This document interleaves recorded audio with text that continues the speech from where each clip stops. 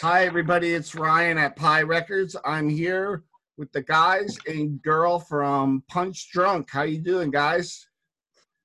Hi. All good. Hey. Yeah, you're good. Yeah, So, good. how good, is good. everything in Nottingham right now? Interesting. Yeah, we're being locked down again. Yeah, So for the second time. For the second time, yeah. So it's been a funny old year. Oh boy. Yeah, 2020 has been sucky all the way through, especially in the UK.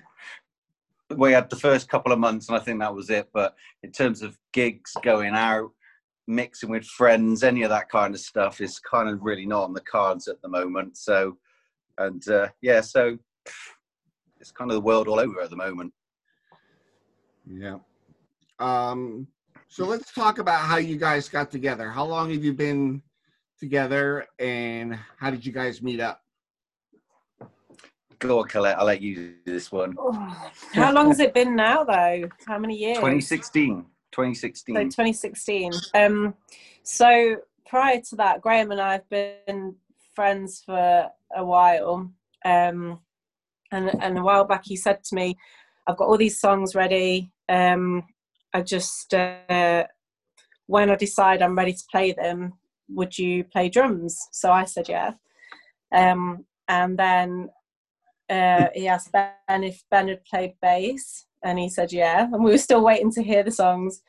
And then he just came round to the house one night and with his acoustic guitar, played us a couple. They were amazing. And we were like, yeah, we're in. When are we going to play? So we just got together. Graham had a bunch of songs ready to go.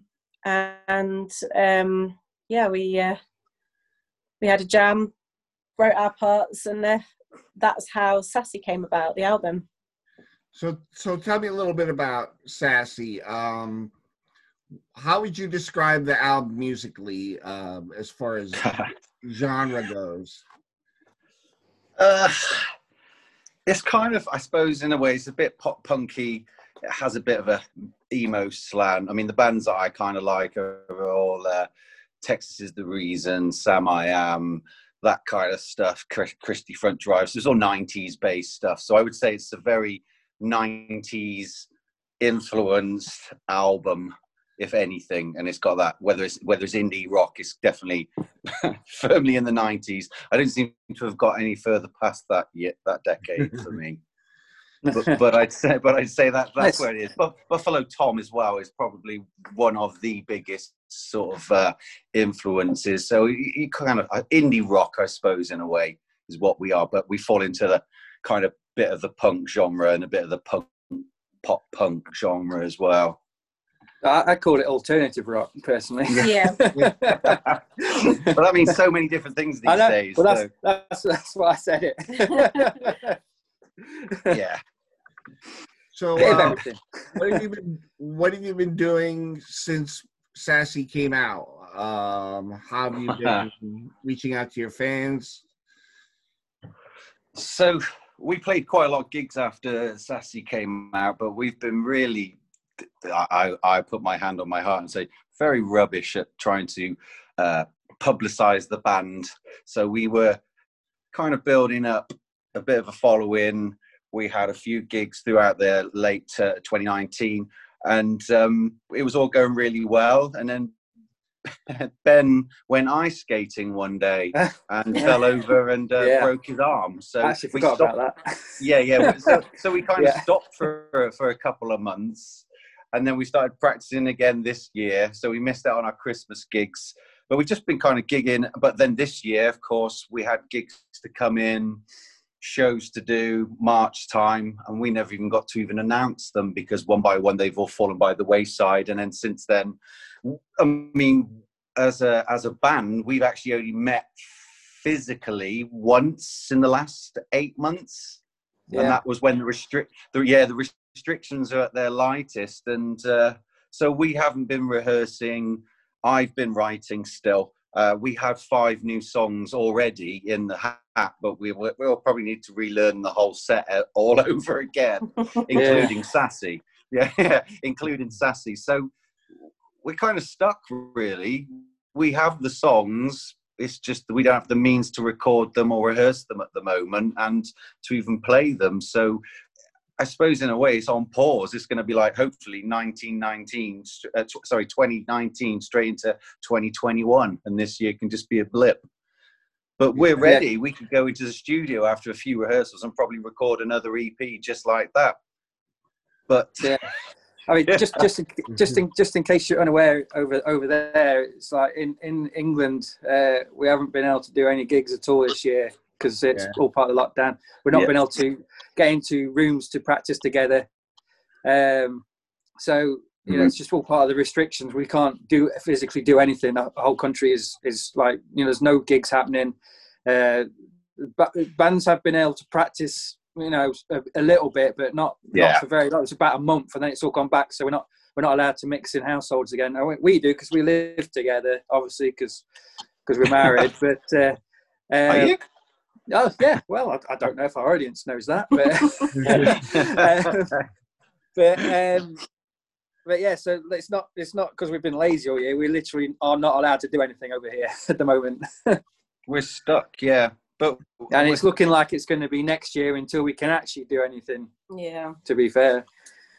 So in a way, we kind of released Sassy right at the wrong moment. In a way, we released it with 6 months of normal life left, and then it's all changed to this dystopian future that we are currently living in. So, how did you guys release the CD? Who helped you out, and how did you come in contact with them? So it came together so easy for us, to be fair, being honest. A friend of mine, a guy called Wayne Hyde, who owns and runs Disillusion Records, we'd already been chatting. I've been telling him about the type of music, and then he got some very early versions of it and wanted to get on board straight away. And he had some quite close connections with David of Engineer Records. So Engineer wanted to get involved in the CD, but prior to that, Just Say No to Government Music Records had already got in touch with us, so we would sign up to do the CD with them. And I would say really it's through friends. The guy who runs Just Say No is a gentleman we met on our very, very, very first gig. And he came up to us and said we sounded like a band called Drive, which was a sort of a punk rock band from the sort of 90s again, or late 80s in Liverpool. And that was it. And we recorded it, got back in touch with him, sent the artwork. One of our friends did all the artwork for us. We had total control over everything. And then David come along after the release and is keen to do the next one with us, whatever that may be. But I utilised his sort of knowledge and his connections, and that's how you guys ended up with a copy of the CD, as did many other people as well. And it was great to see it be recognised on the other side of the world. To be fair, it was nice. And David and Wayne have been instrumental to it, and a guy called Andy as well. So we are just sort of we were very, very lucky. It was just so easy. To be fair, they just one day turned up. All done, all the artwork, everything, 500 of them, and it was like, wow, I really didn't have to do much this time. But so it just worked out really nicely for us, and suddenly we were just able to put them out and start selling them, and it's just and that's all kind of died off because of course we can't push anything really. There's I haven't seen I just happen to have one to hand. We had a cassette. It's also very cool. Yeah, we would try and do vinyl, but at the moment, again, that's very difficult at this moment in time. But if that opportunity ever came up, we would jump at that one as well. But cassette's the most analog we've got at this moment in time. Yeah, those would go over well in the States. I know a lot of people who love tapes.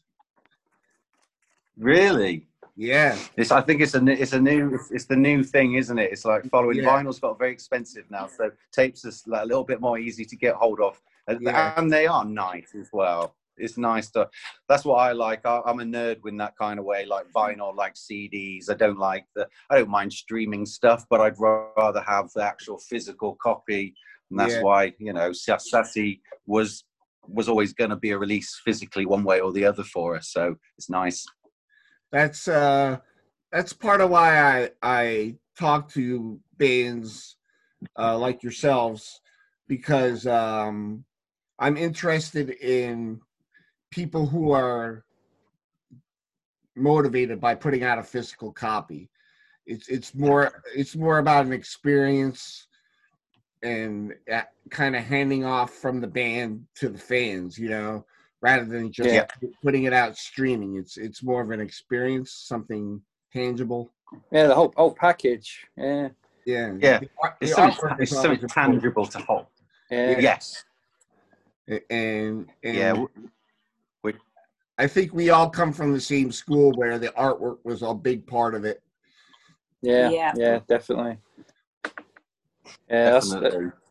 I like to have a physical copy in my hand. I like to have the artwork and everything, Sit there, read the lyrics if you can, and all that kind of stuff. Something to show. See where it was recorded and all that kind of stuff. I like to have the information. Yeah, absolutely. So, what's next for you guys after lockdown? You're recording. What I reckon that'll be the first thing. What can we it's going to be from the new songs? So the new stuff is again, I'd say, an extension of sort of how Sassy sounds. But I used to be in an emo band many years ago called Cape Canaveral. So I was obsessed with space. So we were named after the place in the US and where they launched all the rockets from. And Sassy was a bit of that was 10 years ago. So Sassy was a bit more of a kind of an attempt to be anti that for a while, because it was all the songs were at least half the length, all under 3 minutes, whilst everything in Cape Canaveral was at least 6, 7 minutes, 5 minutes long. And the whole point of Sassy was kind of to move away from that completely.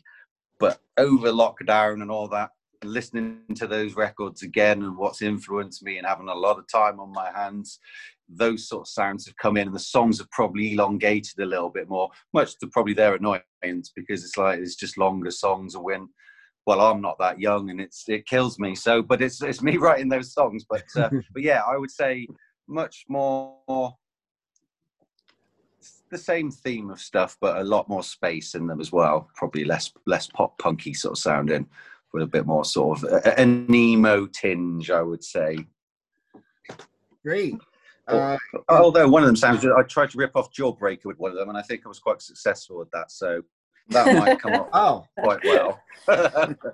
yeah, Jawbreaker, another band I absolutely love as well. I love Jawbreaker. Bivouac is my favorite.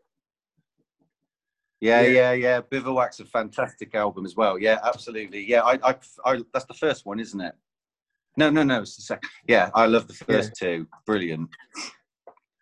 So before we sign off, I just wanted to ask if there's anything you guys want to announce or tell your fans how to get in touch with you, or anything you want to talk about just before we wrap things up. Yeah, I was just going to say, look, we're over in England. We're in Nottingham.